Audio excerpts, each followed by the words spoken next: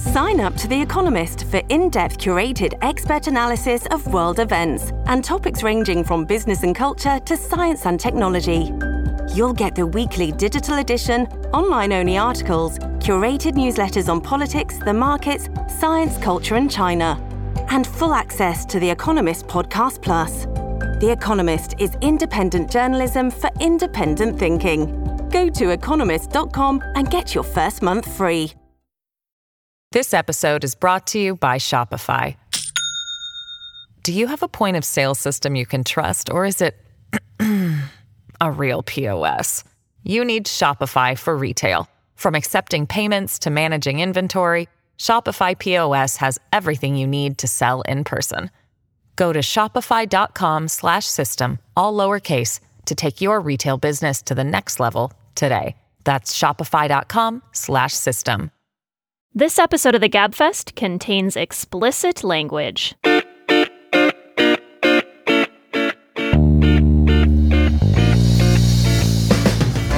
Hello and welcome to the Slate Political Gabfest for September 24th, 2020, the Not Even Cold in the Ground edition. I am David Plotz in Washington, D.C., staring into my closet, which I feel is like a metaphor for how the world feels these days, staring into a closet. I am joined from New Haven, from her home in New Haven, Connecticut, by Emily Bazelon of the New York Times Magazine and Yale University Law School. Hello, Emily Bazelon. Hello, David Plotz. I'm glad we're going by these long, formal names this morning. That seems important to clarify our identities utterly. Just to maintain some shred of dignity in these undignified times. A man who always maintains more than a shred of dignity is John Dickerson of CBS's 60 Minutes, who is somewhere. Where are you, John? Hello, John. Hi, I'm in D.C., where I have to quarantine for 1,000,000 years before the debate. Oh. Wow, that's a long quarantine. A million years? They don't believe in just nice little negative COVID tests, apparently, huh? Well, you've got to quarantine before you can take the test. Well, when you're out of quarantine, let's go for a walk again. Yeah, I don't. Anyway, we can figure that out. Never. We can talk. That will be never. On today's Gabfest, the death of Justice Ruth Bader Ginsburg and the obscene haste to fill her seat with a conservative justice and how that may affect the election, which the president says he cannot lose. Then the first presidential debate is next week. How is it shaping up? Will it matter? Where does it stand in the whole broad picture of this campaign? Then 200,000 Americans are dead. The virus rages across the country, and there is an active sabotage campaign within the government to discredit its own scientists and its own scientific advice. Oif. I don't know. There's a question at the end of that, but I don't know what it is. Plus, we will have cocktail chatter. What a terrible week. This has really been such a week. Oh, my God. Totally agree. Anxiety-provoking, worrisome. I feel so worried. Yeah. So it's been less than a week since the death of Justice Ginsburg, and all the monstrousness that you might have expected to happen has, in fact, happened. Senate Republicans, reversing their extremely sincere and heartfelt position of 2016, have announced that they will vote and approve the president's judicial nominee, justice nominee, no matter who it is. They have the numbers. The president will undoubtedly give them a nominee who will be guaranteed to be an extremely conservative vote, locking in a 6-3 conservative majority for perhaps decades to come. What is happening now is power politics in its basest form. We'll get into that. But Emily, we did not get a chance to talk about Justice Ginsburg right after her death. We had just finished doing a show before that happened. Just talk a little bit about why she was such an icon, why she became such a figure of power and influence and celebrity for those on the left. Justice Ginsburg was incredibly committed to equal rights. First for women as a litigator in the 1970s, when there were still laws on the books that, for example, favored the husband as the executor of an estate because men were supposed to have more experience administering trusts and estates. That was a law she challenged in the early 70s at the Supreme Court. She cared about equality for its own sake. She saw it as key to freedom. And it was a pretty radical vision. It extends to LGBTQ people in the last term. It just sort of sees that if people are put into boxes, if you assume that they have a certain set of capabilities, that is going to be a prison, no matter how much you talk about it as for their own good or protecting them or putting them on a pedestal. And all of that she was a part of before she got to the Supreme Court. But on the Supreme Court, she has written some incredibly important dissents, like in Shelby County versus Holder, the very wrong-minded decision that the conservatives made in 2013 that cut back on the protections of the Voting Rights Act. She had this great line in that case, which I think encapsulates one of her strengths as a justice, which was to frame issues. She said that ending the role of the Justice Department in preventing local officials from doing things like closing polling places for no reason, she compared that to taking away your umbrella because you're not getting wet. I think because late in her life, she also became the notorious RBG, this kind of iconic character. She brought to life the court for lots and lots of people across the country for whom it seems kind of remote and abstract. And that was such an unlikely development. I mean, she was someone who in person was kind of awkward and reserved. Whenever I talked to her, I cautioned myself so much not to interrupt her. Her clerks famously had this one Mississippi, two Mississippi rule for making sure not to just jump in because she had these funny pauses in her conversation. She had all these different facets and this kind of extra lease on life, as one of her clerks said to me, because of all this celebrity attention at the end of her life.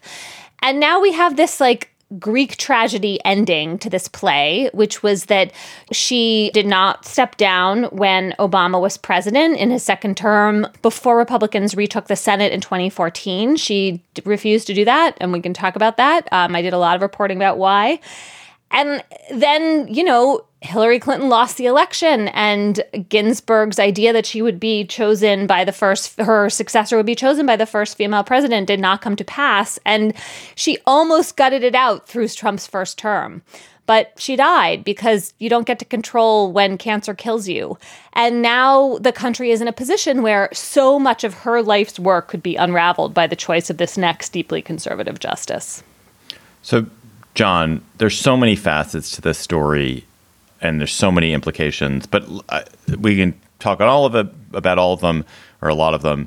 I want to start with the fact that one of the messages of this strange thing that Mitch McConnell is doing is that it is now basically you can't believe a word that senators say. Is that the lesson? Is that when we tell you something, just don't even believe it? It holds true till sundown. That right. We are saying it for pure expediency. There is no principle that we're holding to, and you can check back with us tomorrow, and the answer will be purple. Right. Power rules. Power. The ends justify the means. So, yeah, we got to fight through the thicket of the first response from a lot of people who will be like, "Oh, well, that's always the way it is." Of course, you're just waking up to the reality of the world. And there's a sliver of that. Politicians have always worked in their best, in their personal interests. But the entire experiment was designed around recognizing that fact and building a whole bunch of barriers to keep that from being the only governing fact. Because if it is the only governing fact, then first we'll sell water and then we'll sell our blood, because it'll be total anarchy and mayhem. So what we're seeing is the escalation of an ends justify the means. And in the Senate in particular, and for the emotional thrust of these remarks, I draw a part of them from a book called The Long Game by Mitch McConnell, which he wrote when he was in the minority, which is the Senate. And, they like to think of themselves as the world's great deliberative body. Deliberation and the way in which the Senate supposedly does it is based on norms, agreements, the idea that you don't clock your opponent in debate on one day because the next day you may be working with them. And Mitch McConnell in his books writes about this mostly with respect to legislation, which is that when you ram things through the Senate without any support from the minority, you create brittle legislation and you create the conditions for a minority that wants to act out because they want revenge, and you basically turn the institution into an eye for an eye. That's essentially what we have here. Now, Republicans will say, well, Harry Reid started it first. And they're not wrong. But then the Democrats would say, well, but Harry Reid had to get rid of the filibuster on non-Supreme Court nominations because Mitch McConnell was blocking everything that the Obama administration put forward. And then you're back to the, Thomas hearings and then Bork and so on. The point is that these rules and norms exist because people maintain them when it's against their self-interest to do so, right? Or at least you don't start from a pure power position. So I guess this is a super long answer in saying that there's nothing that prohibits McConnell from doing what he's doing this time. The real leap he took was with Garland, denying him even a hearing, more so than what's happening right now, I think. But isn't it the combination, John? Yes, it's like you can have one or the other, right? Yeah, that's what I keep thinking. Right. I realize they had the votes in the Senate both times, and that's the power decides part. But really, it's that either they got to block the Garland nomination for this made-up principle of you don't pick a Supreme Court justice in the last year of the presidency, or you get to have this nomination now. It's not both. Yes, that was my next sentence, which is that these things combined, what's so powerful here is that this is Calvin Ball.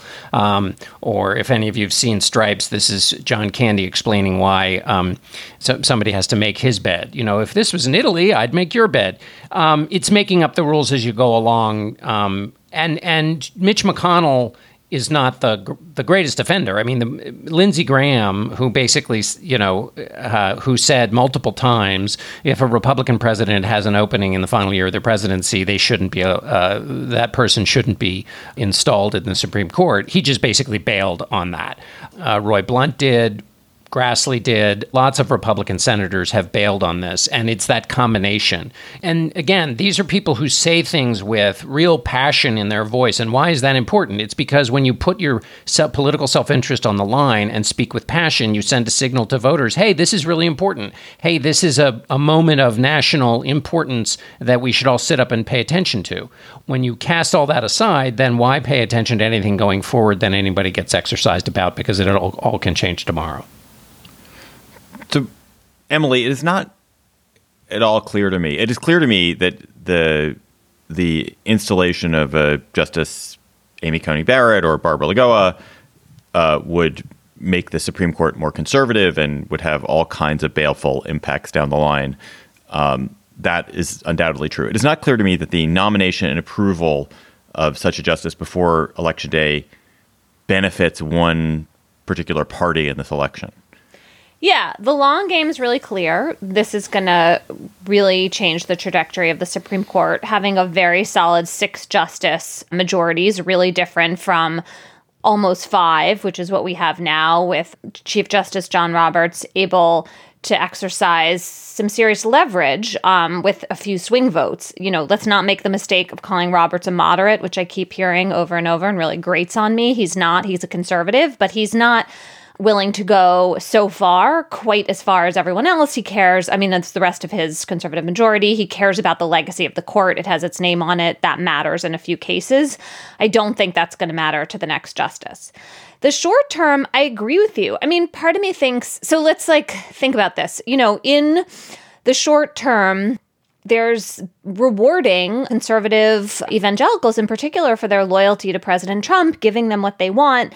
That could really satisfy them, bring them out in larger numbers in November, give them something to feel really proud about their votes. On the other hand, it'll be kind of done unless they leave the vote to the lame duck session. And you have on the other side a Democratic base, which is just feeling savagely betrayed and upset and energized. And so I also wonder, I mean, I sort of think like, if you could just do it for the short-term politics, first of all, Trump should pick Barbara Lagoa, and she's a Cuban-American from Florida, and he needs Florida. And also maybe they should do the process, the hearings, if they're going to have them, and then hold out the vote until after the November 3rd election so that that prize still remains there to galvanize their voters.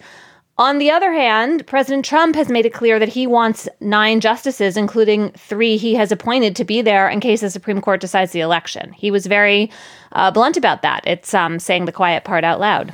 Emily, do you think it's certain that this Supreme Court, who the fuck knows? Why am I even talking about it? That this Supreme Court, when presented with a claim of election fraud or a claim that the election has been tampered with by the president, that they would necessarily act in a partisan fashion? I mean, is it so certain that Brett Kavanaugh, Neil Gorsuch, and John Roberts are that in the tank for Republican politics that they're going to pick a side? It is not 100% clear to me that they would. I mean, I desperately hope you're right. I think it depends how the claim's presented to them. Bush versus Gore is not a particularly reassuring precedent, but I think those 9 people, those 8 people whose identities we know, and 1 person who doesn't even know she will be in that seat, that is a crazy idea.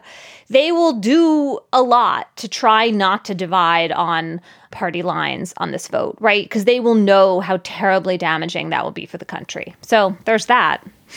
And this is all the ricochet effects of your first question, David, which is one's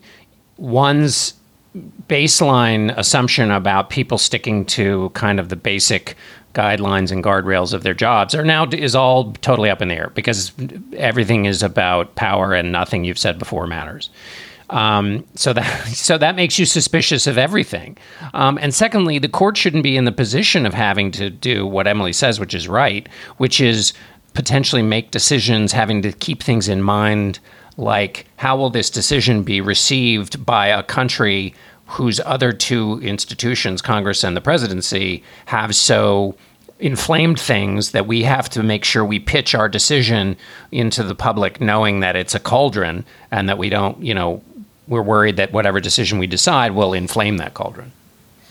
I mean, we are in a really terrible state of minority rule in this country, yes, where we have a president who is elected with the minority of the popular vote, a Senate which is controlled by senators representing a minority of the country, and who I think believe collectively have a minority of the vote if you add up how they performed, and a Supreme Court which has a locked-in majority of justices appointed by presidents who received a minority of the vote, and who consistently represent positions which are held by a minority of the people. And there is no structural way to change this. It's an extremely sad and bad and dangerous situation for the country to be in. And the only way that the Democrats get to sort of even vaguely fight on an even field is by only overwhelmingly winning elections, which allows them to narrowly win elections. So it's a very bad situation that we're in. Well, I mean, but you've named the thing that can correct that situation, which is if the Democrats take control of the Senate and win the presidency and increase the number of seats in the House, you could have a situation where they have all 3.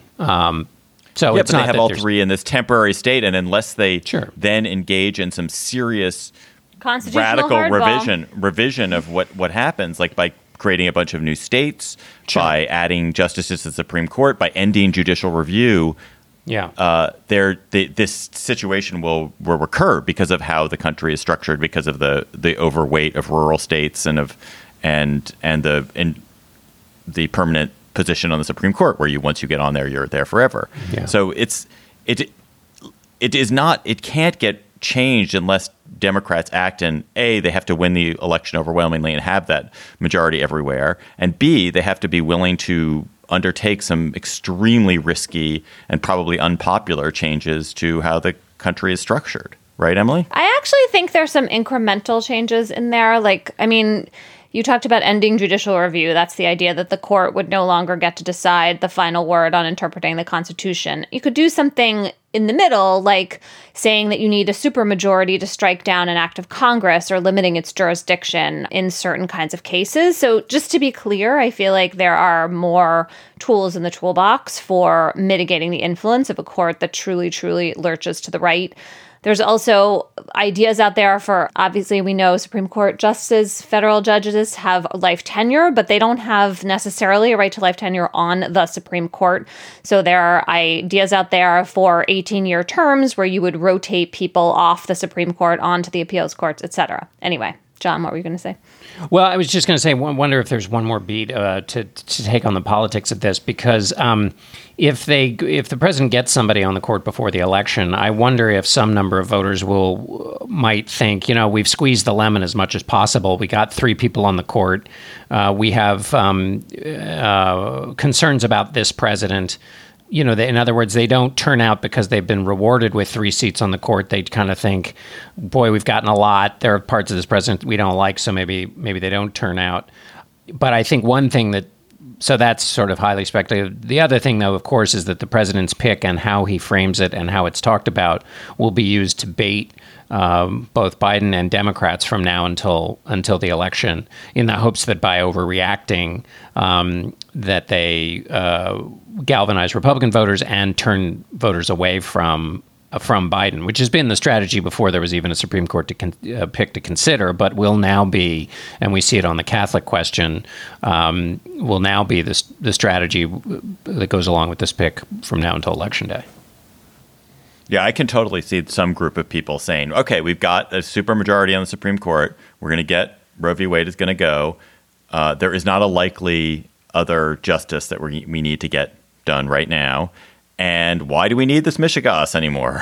What? I don't think that if you are a Christian conservative in this country that you find the president's behavior particularly appealing, or the way he acts particularly appealing, or that he represents the values, and in the way he moves through the world, he represents the values that you cherish. I feel like you guys are discounting the tribal loyalty of how people's partisan polarized preferences actually play out. I mean, maybe there's some people on the margin like that. I'm not. We're talking that. But yes, I hear you. We're talking just about the marginal voter. I mean, the person who's already signed up and is 100% for Donald Trump was there before Ruth Bader Ginsburg passed away. I mean, they were on and with him, and I'm just thinking about the marginal voter whose behavior would have been changed by this one way or the other. So they're necessarily in a category of people who's not already tribally war painted up for Donald Trump. And so it's that voter. Or is he going to bring more people on by having named somebody and seated them who then go to the polls? Or are those people liable to say, great, got a third, I'm either not going to the polls or I'm voting for Biden or whatever? I mean, the kind of voter I'm talking about, there may be only 14 of them. Yeah, that's my fear. I am so troubled by President Trump's statements that he is not just quickly saying, yes, of course, I will accept the results of the election and agree to a peaceable transfer of power. And this statement that he made this week, he's like exaggerating the problems with balloting. He seems to be referring to mail-in balloting, though he didn't even say that. And then he said, there won't be a transfer. There'll be a continuation if we get rid of all these ballots. I mean, that is not okay for any leader of a democracy to say out loud. And the idea that the only reaction, at least so far, among Republicans in Washington is Mitt Romney making a lone statement. This is the mistake the Republicans make over and over again. President Trump is a bully. You don't stand up to a bully one by one. That just means that you become the target of the bully. You have to do it in a consensus fashion all together, that you're not accepting this norm. And that you're not accepting this breaking of this norm, I should say. And without that, that in itself creates a danger for the country. President Trump may be blustering, but his Attorney General, Bill Barr, he seems really serious about using the powers of the Justice Department to potentially undermine the integrity of the election. And everybody needs to be out there right now making it clear that, like, we all agree we like living in a democracy. That is foundational. That is like the value that we're not going to fight over. We're going to proceed from that premise. And I just don't feel that in a strong enough way right now. And it's really, really upsetting. It's terrifying. I can't even look at it face to face. I cannot look it clearly in the eye because it's so scary. I agree with you, Emily. Yeah. I mean, there's gasoline on the floor and the president is throwing more on the floor. And that's just completely, we're in a really new place. And the distorting effect, like the sowing of distrust on both sides. Like, things go wrong in elections. Elections are not perfect. Everybody doesn't get to vote. And we accept on the margins some problems. Like, how are we going to do that this time? Everyone is so aroused to be worried about the results and about cheating and fraud. I just am really worried about that part of it. I assume this is not happening, but God, I hope that there are the senators who still have social capital with each other, the senators who still talk to each other, that Chuck Schumer and Mitch McConnell probably still have a relationship, that there is some conversation that the boobahs are having, just where they are trying to say, okay, like, let's figure out how we can lower the temperature on this and ensure that this system persists and not in a kind of end of the Roman Republic kind of way. I mean, where's the evidence that these, like, wise men are saving us? I just don't see it. Like, there are fewer there's no of them. Evidence. Yeah. Yeah. I think they talk themselves, right. It seems like every time they talk themselves into the idea that, like, this is just a small erosion, it doesn't really matter, which is like, that's how democracies end. Slate Plus members, you get bonus segments on the GabFest and other Slate podcasts, and you've been supporting Slate's journalism. And Slate has been doing really important work at a time, obviously, of national tumult and national crisis. And we appreciate your membership, and it's allowed us to continue doing what we do and allows Slate to expand what they're doing. So we encourage you to become a member at slate.com/GabFest+. Today's Slate Plus bonus segment, we're going to actually do the reverse of what we just did. We're going to talk about how we are trying to find calm and solace, either solace or solace, in this very, very bad period, this very troubling and unsettling time. This episode of the GabFest is brought to you by Aura Frames. Are you looking for the perfect gift to celebrate the moms in your life? Aura Frames are beautiful Wi-Fi connected digital picture frames that allow you to share and display unlimited photos. It is super easy to upload and share photos via the Aura app. And if you're giving Aura as a gift, you can even personalize the frame with preloaded photos and memories. Aura Frames, in the notes that I have here, says moms like Aura Frames. I'm here to tell you that is like the truest statement in the world. I gave my mother an Aura frame. She absolutely loves it. She's also always hectoring me to keep adding new photos to her Aura frame so that she's got great new photos every week. So think about giving your mother or grandmother or aunt or sister or friend an Aura frame for Mother's Day. It was named the best digital photo frame by Wirecutter and selected as one of Oprah's favorite things. Aura frames are guaranteed to bring joy to moms of all ages.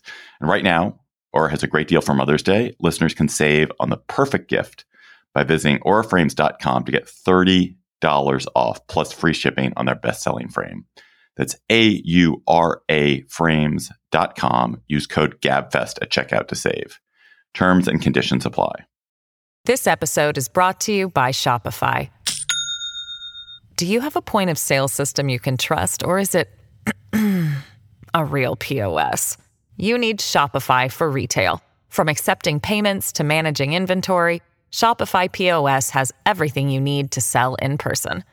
Go to shopify.com/system, all lowercase, to take your retail business to the next level today. That's shopify.com/system. Hey guys, it is Ryan. I'm not sure if you know this about me, but I'm a bit of a fun fanatic when I can. I like to work, but I like fun too. It's a thing. And now the truth is out there. I can tell you about my favorite place to have fun. Chumba Casino. They have hundreds of social casino style games to choose from with new games released each week. You can play for free anytime, anywhere. And each day brings a new chance to collect daily bonuses. So join me in the fun. Sign up now at ChumbaCasino.com. No purchase necessary. VGW Group. Void where prohibited by law. See terms and conditions. 18+. The first of 3 presidential debates is on Tuesday night. There will also be one vice presidential debate. The first debate is going to be moderated by Chris Wallace of Fox, who's a pretty good moderator. The topics, which Wallace has already named, include the Trump and Biden records, the Supreme Court, the pandemic, the economy, race and violence in our cities, his characterization, not mine, and the integrity of the election. John, we're going to get to your long view on debates in a moment. But Emily, the president has spent much of the summer making sport of Joe Biden's supposed mental infirmities and his age.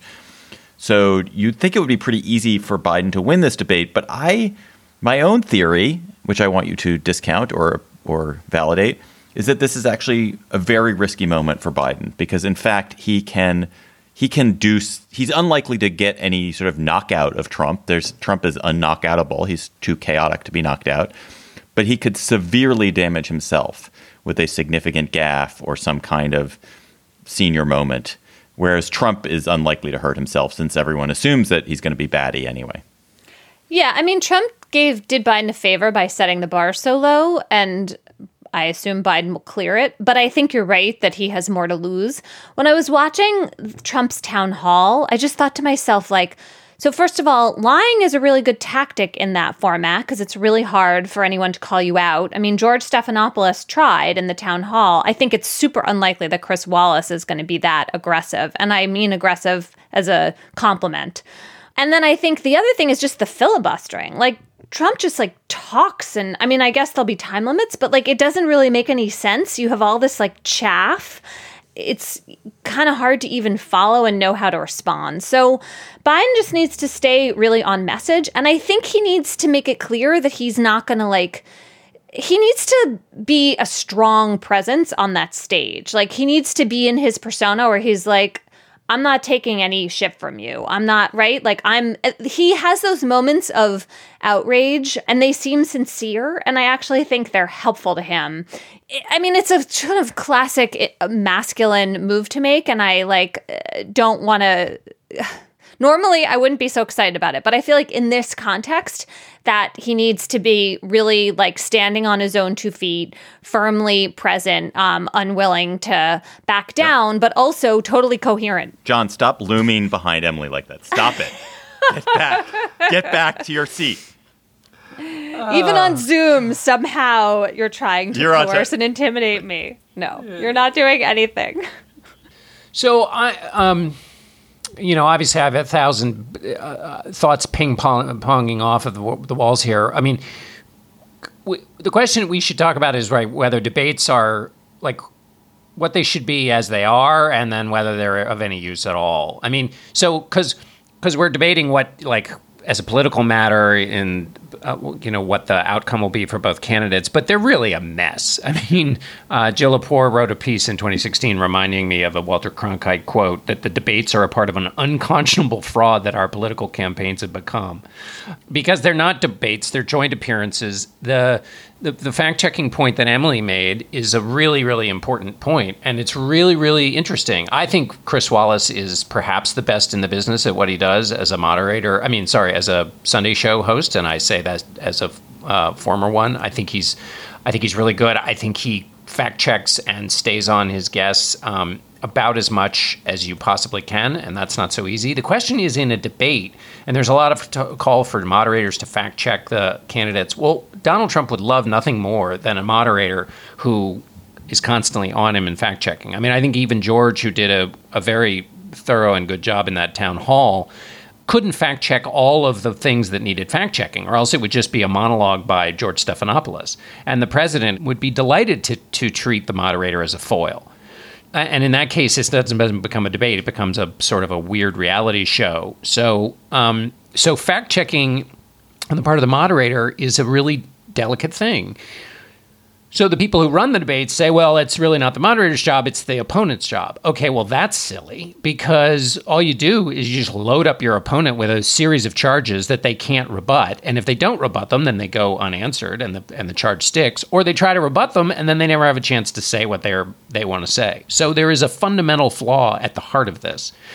And I think that the only way it can be solved is if everybody takes it upon themselves to not lapse into what we have lapsed into, which is like, oh, well, who's surprised that somebody's being a hypocrite, or who's surprised that they're not telling the truth? Well, we should be surprised and enraged. So I'll stop talking.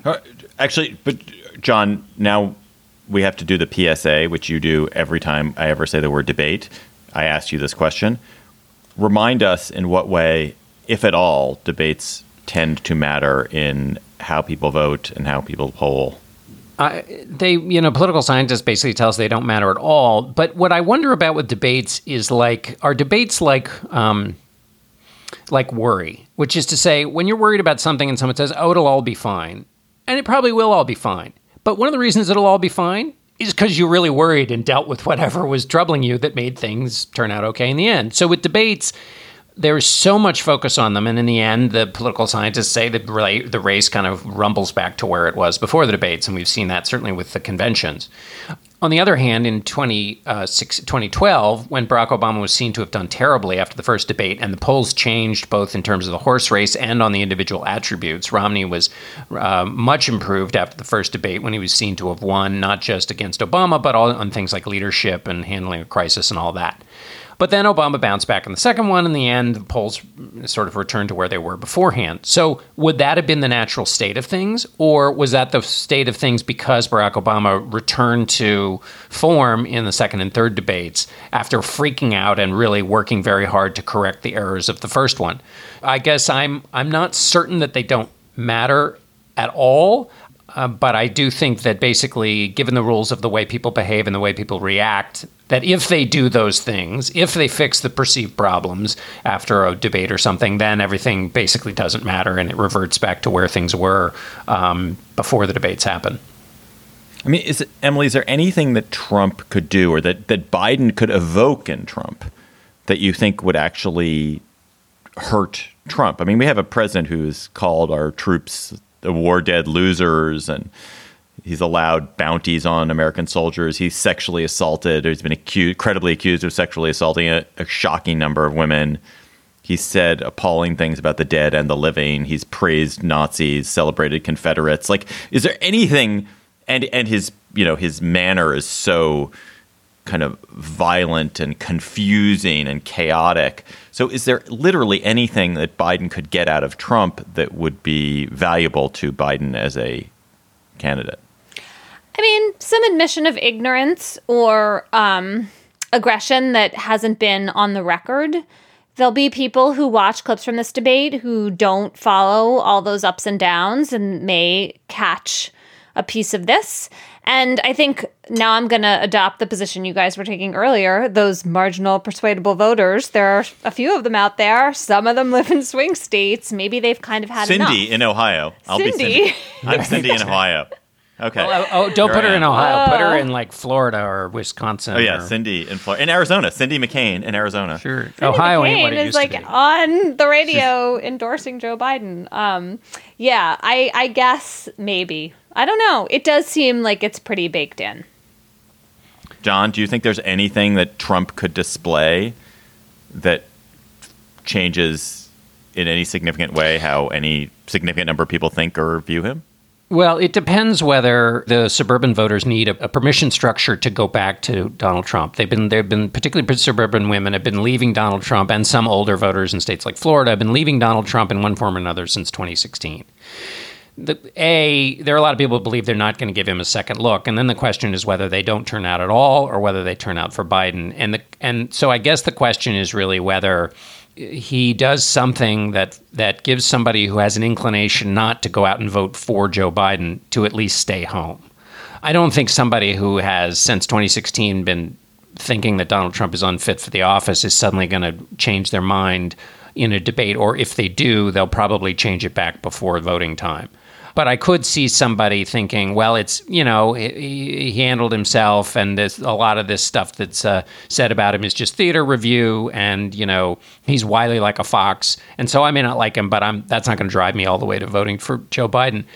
On the other hand, I do think that if particularly Biden, I mean, there is this question about whether the debate is a choice or a referendum. And to the extent that Joe Biden says something or does something in a moment that kind of tees up what the question is in this debate, which presumably would be about COVID-19. I mean, just to stop the record player here for a moment, if President Trump is reelected, he will be reelected when the majority of the country thinks he has failed on his fundamental job, and that failure has contributed in some measure to the death of, by the time we get to the election, 230, 40, 50,000 Americans. And yet people will basically say, the buck doesn't stop there. Let's reelect him. I mean, obviously not. The whole country won't decide that. But anyway, that will be an extraordinary thing. And so I think if Biden creates a moment that tees up what the election is about and keeps it on Donald Trump, I think there is some benefit in that, because then that just keeps the turf of the fight for the final 30 some odd days on turf that's bad for President Trump. And Emily's already sketched out how things could go very poorly for Biden. Our smart producer, Jocelyn Frank, points out that talking about the importance of healthcare and protecting the Affordable Care Act right now could also matter to people. The New York Times has a couple pieces by Tom Edsall and Linda Chavez this week about the Latino vote, especially in Florida, and a feeling among some Latinos that they still see Trump as better on the economy. So anything Biden can do to change that perception seems important. I think there is sometimes a gap between the way progressives think about Latina identity, as assuming that they identify as people of color, that they're part of the progressive movement, and that is true about the majority of Latinos in terms of how they vote, but it's not true about all of them. And there are some polls in Florida that suggest that Trump and Biden are close to breaking even on the Latino vote, which would be a real shift toward Trump from the 2016 election. I mean, in some ways, it's hard to understand that, given all of Trump's racist statements and anti-immigrant politics and policies. But that is kind of out there in a way that, at least in Florida, could be important. Tom Edsall's reporting has been so good this whole year. I just want to say that. Wholeheartedly endorse. Though very worrying. Very extremely worrying. The Hispanic vote in Florida is kind of a special thing. I mean, it's its own special. There are like 5 different parts of the Hispanic community in Florida, which is sort of distinct from the Hispanic vote in the rest of the country. So, I mean, it's a problem for Biden. It might be, if he doesn't run up the Hispanic vote success in Miami-Dade, that might be why he loses Florida. But it might not. We wouldn't necessarily expect to see the same response in, say, Arizona and North Carolina. So conceivably, Biden could do poorly with Hispanic voters in Florida and yet still win the presidency, having not won Florida. One last question, kind of on the theater of this, and not for either of you guys. So I'm not looking forward to watching this debate for a variety of reasons. I find it just sickly making to watch Trump these days. It just makes me anxious, and I feel bad when I watch him. But he is, one of the things about watching him is that he's so chaotic. He doesn't really make sense most of the time. He speaks in a kind of Fox News ease. He has his own language and grammar and refers to stuff that you only know what he's talking about if you are marinated in a bath of Fox. And it's very hard to have a conversation or any kind of person-to-person encounter with someone who is as narcissistic and internal and chaotic as Trump is. And I wonder if either of you think that could be dangerous for Biden. That could just be, could just throw him off because there's nothing to, it's like talking to Jell-O or something. It's not something where Biden is going to have landmarks that he can sort of stick to and a path to follow, because Trump will be somewhere else entirely. Yeah, it's undoubtedly the Biden team is preparing for this, and which is why these end up being basically, ABC called the first Nixon-Kennedy debate a joint appearance. They wouldn't call it an actual debate because these are essentially joint appearances, and in some ways Biden would be smart to prepare for that, and is, of course, preparing for that. I mean, basically, you can imagine that Biden is preparing to do something to maybe even grab that, David, which is to say to try to, in the first 20 minutes when all the pundits are making their judgments and tweeting about it, and that locks in the frame for the way people will see this debate, which is one of the many ways in which they're awful, which is that snap judgments rule the day for the first 15 minutes. But that he would, if he was smart, find a way to frame exactly what you're talking about, David. I mean, a president's communications role is not, it's overplayed a lot by a lot of us, but it's not unimportant in the job. And if Biden is basically able to say, these answers you're getting tonight are, inconsistent with the office, somehow more elegantly said than that, that would be interesting because it's true. And when you read some of these transcripts, it's not that he's not answering. It's not that he's talking about something else. It's that the president is not connecting ideas coherently in any way. I just want to say before the end of this segment how distressed I am at the framing of the last two topics for this debate, race and violence in American cities. We should not be connecting those two issues. Those are two separate concerns. We should be talking about racial justice. We can talk about violence in American cities, but to link them is deeply unfair to the people who live in those cities. It is a bad framing. And I'm also questioning integrity in elections. If Chris Wallace wants to use that to ask Donald Trump why he is refusing to wholeheartedly say that he'll accept the results of the election in a peaceable transfer of power, fine. But if this is taking on the idea that there's some widespread reality of voter fraud, when we all know that is a myth, when that has been debunked over and over again, if that's going to be presented as some real factual possibility, that is just going to feed into Trump's deceit on this topic. I totally agree, Emily. There's something, we'll see what the questions are, but the debates are a chance to talk about the job and the future and a bunch of questions, and I'm not saying that it'll go this way, but a bunch of questions about the last news cycle would waste the form. 200,000 Americans have died from COVID-19. That is the official number. The actual number is almost certainly closer to 300,000 people who have died when you look at the excess deaths in the United States during the course of the pandemic. The virus continues to rage across the country. Nearly 1,000 people are dying every day. So that's 2 9/11s every week. And meanwhile, there's, of course, a vaccine hunt that is going on and moving very speedily, thank goodness. But in the Trump administration, there is an effort to sabotage its own scientists, to make the CDC into a laughingstock. And it even turns out that one of the leading conservative media critics of Tony Fauci has, in fact, been a press officer and was until this week a press officer within Fauci's own institute.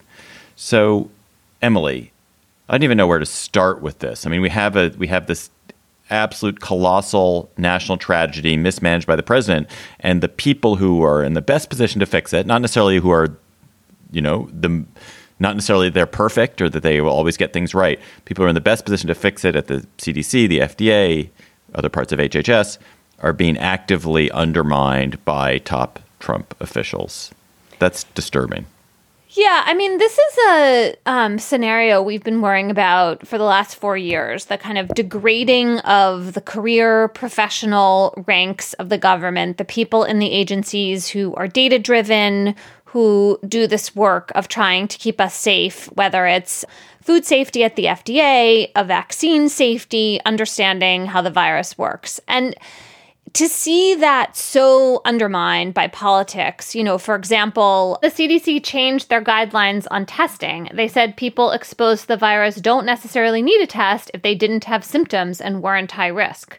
That caused a lot of alarm among public health experts because that's just not what they are recommending. It's full of errors. And then it was reported that this change didn't come from the CDC scientists and didn't go through the review process. It came from political appointees at the top of the Department of Health and Human Services and the White House task force.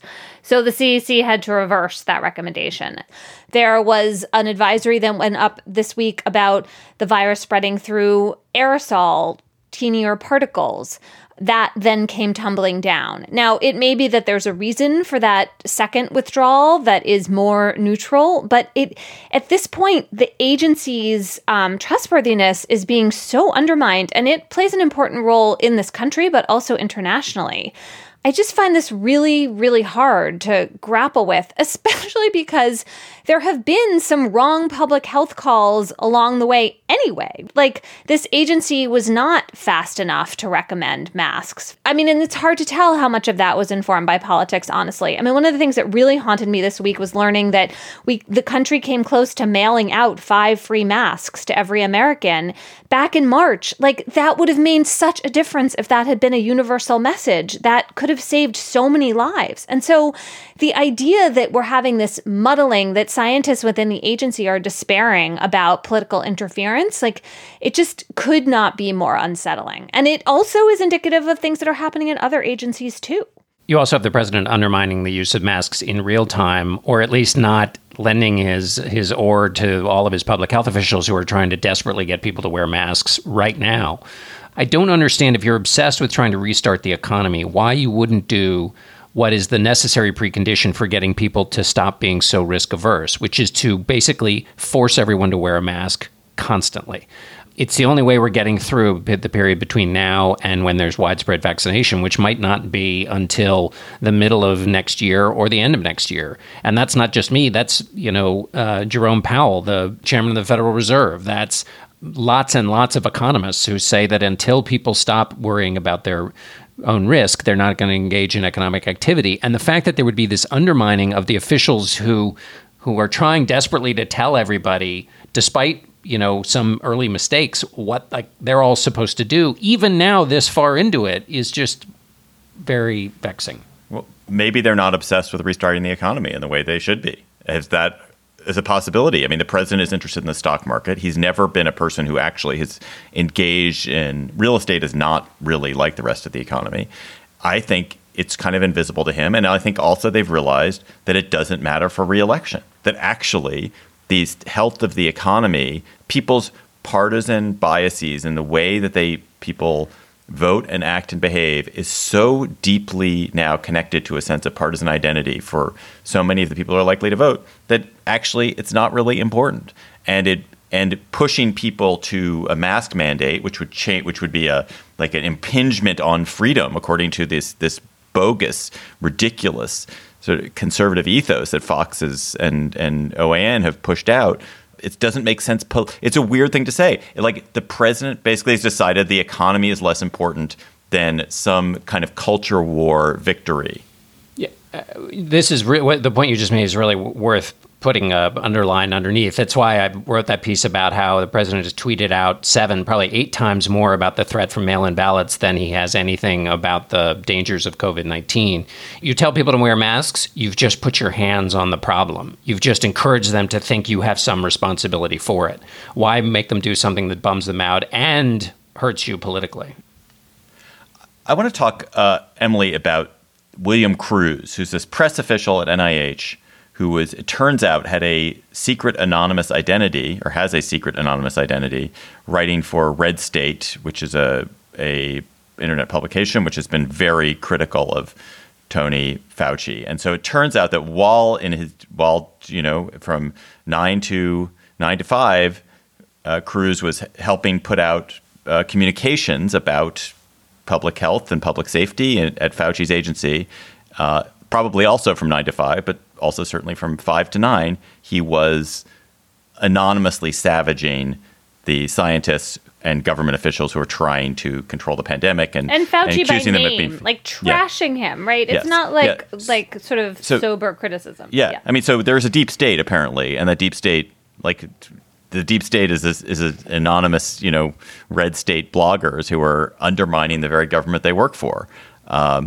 It's a very disturbing situation.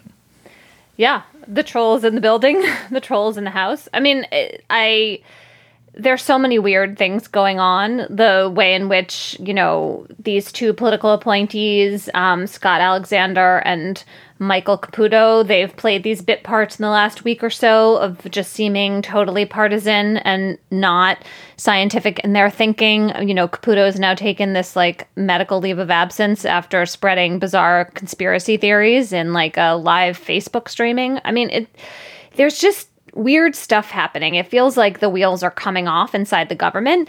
And in some ways, early on in the Trump administration, there were still enough people and norms in place that we didn't see this as much. It's taken a while for the more extreme folks in the administration to really come into power.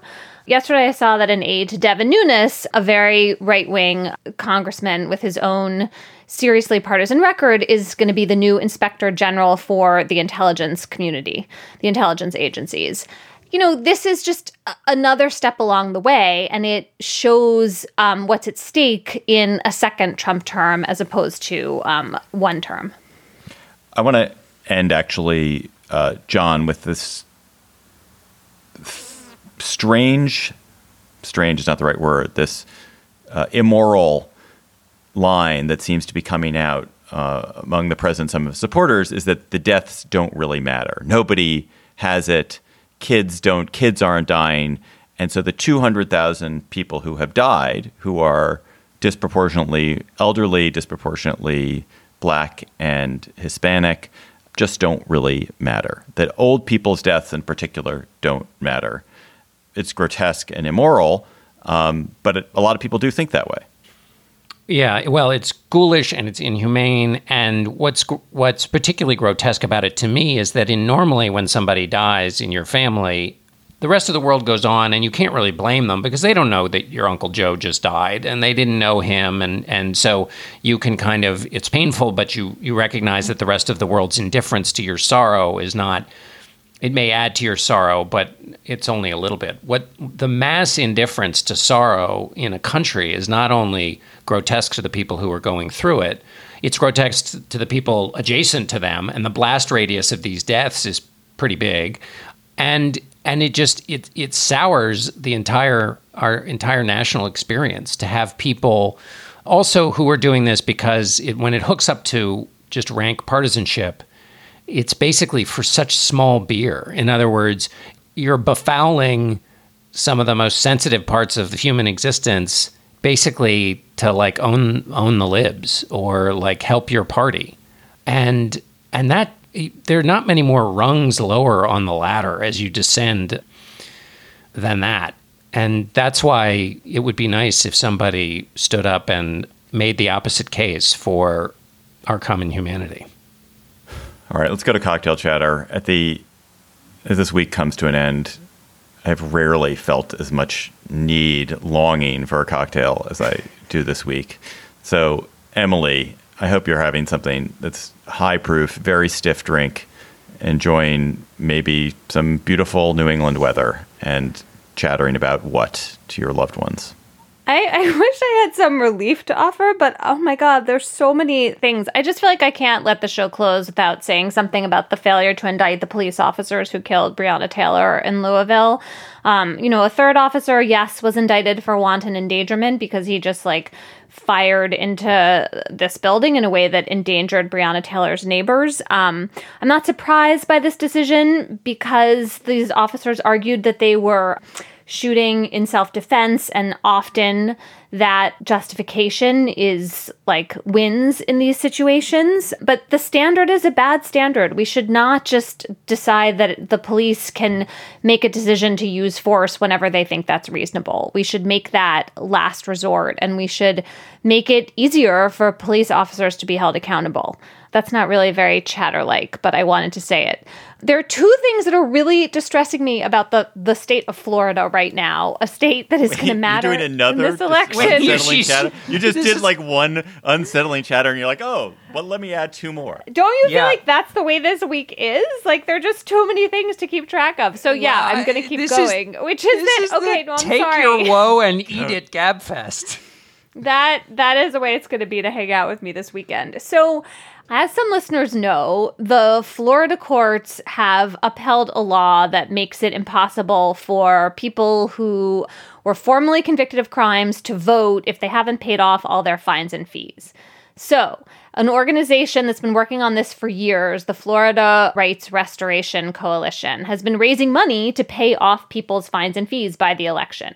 We now know that the Florida Attorney General is asking the Department of Justice to investigate this organization to see if it is legal to help people pay off their fines and fees. This is just like, I don't know. I just feel despairing about this. This is effectively a poll tax. These are people who want to vote, and it's actually it's very difficult to even figure out how much money they owe. That's like the kind of bureaucratic snarl that the state is holding these people and their votes hostage in. Anyway, it's shocking. It should be shocking. Was that two or one thing? We're going to add two more things. Stop. I did get another thing, but I'll stop.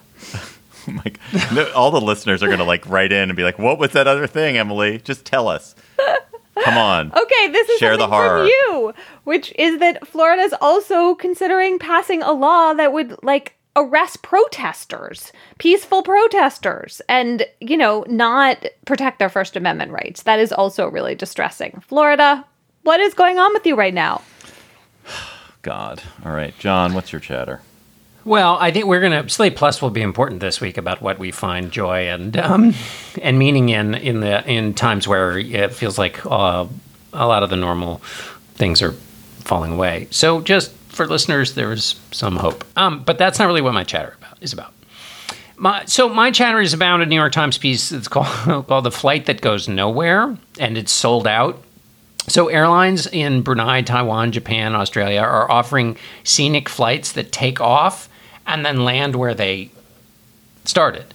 And these are for people who apparently, because I say apparently because I have difficulty connecting with this spirit, but they like to just go up in plane flights no matter where they're going to. And in other words, it's all about the journey and not about the destination. And it's not just a few people who like this. When Qantas Airlines offered a trip, I think it was 7 hours. It sold out in 10 minutes. It costs anywhere between $500 and $2,500. This I just don't understand. I also wonder, is there another human experience that has such a variance of response? So, for example, if you go to the airport in the middle of the day, you will see a lot of people drinking in the middle of the day. That could be because Americans like to drink in the middle of the day. But I think some number of those people are having a few extra shots because they find flying a nervous-making experience. So the idea to them that you would just go up in a plane for the sheer hell of it really seems to me to suggest two real opposite responses in human behavior, and I wonder if there's anything else that excites that disparity. Anyway, I don't know. Have you heard of BDSM? Well, no, but I get that. Those fetishes I can get, but in this case, I mean, are these people who rent cars just for the chore of washing them, or they hunker down in hotel rooms just so they can spend a few quiet hours smearing around a can of Pledge? I mean, who are these people? Also, obviously, there's an environmental aspect to it, which is, their carbon emissions just for the purposes of basically going into a cul-de-sac in the air. Anyway, that's it for me. I just have to say that as a person who is who gets nauseous on potentially any form of transportation, on an escalator, this is totally mystifying to me. Literally, there is nothing I like to do less than get in vehicles of any kind. All right, my chatter is on the jollier end.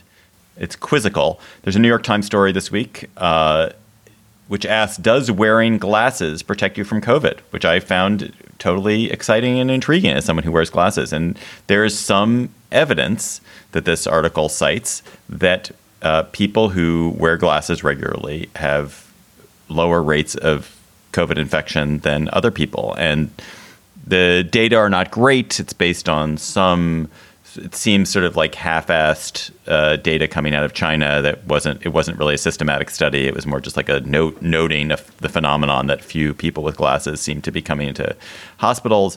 But there's theory that maybe it's protecting a couple main theories.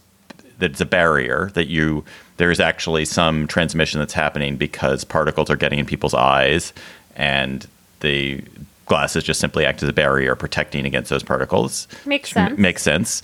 And the other one is that people who wear glasses possibly just rub their eyes and their face less than other people because they just have a thing on their face that is protecting them, preventing them from rubbing their eyes. Also makes sense. Also makes sense. So, nice to know. I feel protected. I'm now just going to go to movie theaters and eat inside and dine inside in restaurants and crowded restaurants and go to bars. No, I'm not going to do that. Listeners, you have also sent us a lot of good chatters. Oh my God, week. they're so good. Whoa, I like the Greek chorus aspect there, John. No, I looked I at feel them like you're this week. backing me up in church here. Yeah, no, I just looked at them this week and I was Amen. like, because there was a period where, let's be honest, long ago, there was a period where it was like onesies and twosies. This time I was like, how it doesn't stop, and each one of them was great. They're all in the weekend reading pile. Yes. So the one that I will point people to is one from Katerina Barry. And Katerina Barry points us to a story from Food and Wine about the plague wine windows of Italy. And so they're in Italy, but particularly in Florence, there's something called Bucchetti del Vino, which helped people through plague pandemics in the 17th century. And what they were the sort of a secret door behind which was a facility, maybe a wine shop or some kind of shop that had some kind of facility that had wine, and they would turn the door and there would be a bottle of wine or a glass of wine for people because you couldn't have face-to-face transaction. And so they have become repurposed. There are about 250 that still remain. They've been repurposed, and some people are using them to provide gelato and coffee and alcohol, but maintaining social distancing. So it's very nice little story. It's comforting. That is our show for today. The Gabfest is produced by Jocelyn Frank. Our researcher is Bridget Dunlap. Gabriel Roth, June Thomas, and Alicia Montgomery are the top-tier editorial team in charge of podcasting at Slate. You should follow us on Twitter at @SlateGabfest, and please tweet chatter to us at @SlateGabfest. For Emily Bazelon and John Dickerson, I'm David Plotz. Thanks for listening, and we'll talk to you next week. Hopefully it'll be a happier week next week.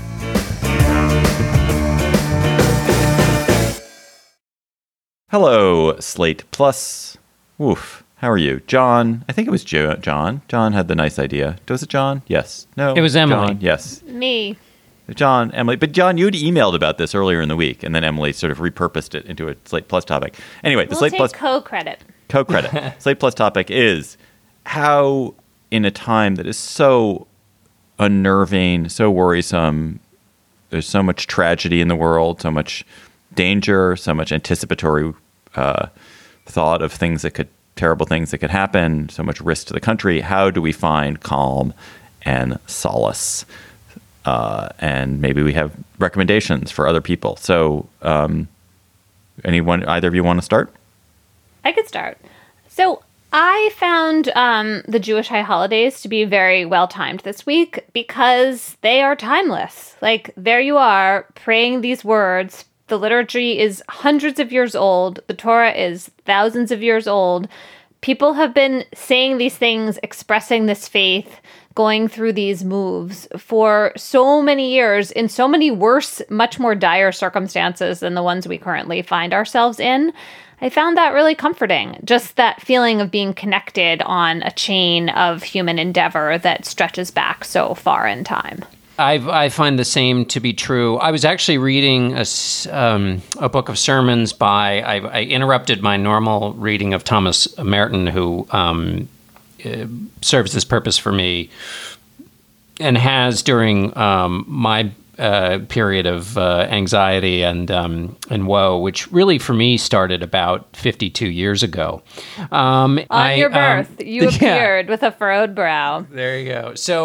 So anyway, I was already working on this project before the pandemic hit, but Fosdick's sermons were during the Second World War, and it's amazing how many of those sermons are about basically experiences we're all having in this moment. And his argument, which you find in lots of other different places, is that hope in a time of challenge is actually a blessing in a way to be confronted with, because it deepens your faith, it focuses your life on what has meaning, and then the opportunity it gives you, and I think this is true about leaders and presidents too, which is adversity is a chance for you to be a hero, a great leader. Like, you should run to the sound of the challenge, which is why it's been so curious to see the president's response to this. Fosdick's argument is basically it's a great time to be alive because you have a chance to leave indelible marks and achieve greatness. In his argument is through the hope and kind of living based on the Christian principles. So that has all been very interesting to read. Also, other things that give me meaning, spending time away from the news cycle and with art. The Met just reopened, and we spent an hour only because it was closing, but just in the presence of art, poetry, and music, and the free association that it creates, which for me is that it creates thoughts in my head that I didn't see coming, recollections that I don't, that are completely surprising. Being bombarded with surprising thoughts of beauty and surprising emotions, even if they're sad ones from certain kinds of writing and poetry, is nice, because you're often bombarded with things in the news cycle, in part because, well, anyway, it's just nice to be bombarded with something else, and lots of art has been doing that for me recently. I'm a really much shallower person than you guys, and I'm also not a religious person. So I think one of the things that I've come to realize about myself is I'm a very somatic person, in the sense that, like, my body and my physical expression is strongly correlates to how I find comfort and happiness. Like, I use my body and motion in particular to change my mood. And whether it's walking through a landscape, whether it's intense physical exercise, whether it is like a particular rest in particular after exhausting myself, those are the ways that really bring me calm and solace. So for me, it's like, actually movement has been essential. Like, that's where I find contemplative times. That's where I find happiness. That's where I am, like, refresh. I start every day by moving around intensely, just because it's just like, otherwise I am agitated through the day. So that's number one. There's also this way in which there's been so much chaos and tumult in my life recently that in my extended family that I haven't actually thought. I was talking about this with a friend.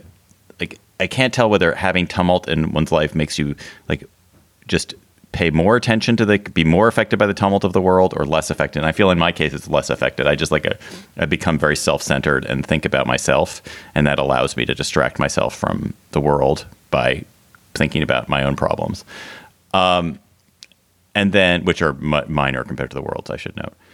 And then finally, just a really trivial thing for me is I watch a lot of golf, which is a shameful thing to admit, especially really, on like, on podcast. Television. That is the most boring thing. I've never done that for more than 30 seconds. I love watching golf on television. I watch a lot of soccer too, but I watch a lot of golf. Golf? Like, what does it even mean to watch golf? That was just a snippet from our Slate Plus conversation. If you want to hear the whole conversation, go to slate.com/GabFest Plus to become a member today. With Lucky Land Slots, you can get lucky just about anywhere. Dearly beloved, we are gathered here today to... Has anyone seen the bride and groom? Sorry, we're here. We were getting lucky in the limo and we lost track of time. No, Lucky Land Casino, with cash prizes that add up quicker than a guest registry. In that case, I pronounce you lucky. Play for free at LuckyLandSlots.com. Daily bonuses are waiting. No purchase necessary. Void where prohibited by law. 18+. Terms and conditions apply. See website for details. Hi, this is Dahlia Lithwick, host of Slate's legal podcast, Amicus. If you're listening to this show, you might be interested in Amicus's live show that we're hosting in Washington, D.C. on Tuesday, May the 14th. My colleague, Mark Joseph Stern, and I will be talking to some amazing guests, including Sherrilyn Ifill and a sitting state Supreme Court justice, all about how originalism, a relatively recently invented way of interpreting the Constitution, has taken over the Supreme Court and radically reshaped the law. It's been doctrinal rocket fuel for the conservative legal movement and facilitated the rolling back of abortion rights, the expansion of gun rights, and the obliteration of the separation of church and state. And as another wildly consequential Supreme Court term careers to its end, the court's originalists are on a tear. But there's something you can do about it, and we hope you'll join us in D.C. on May 14th to explore the possible pathways out of the current situation. Go to slate.com/amicuslive for tickets.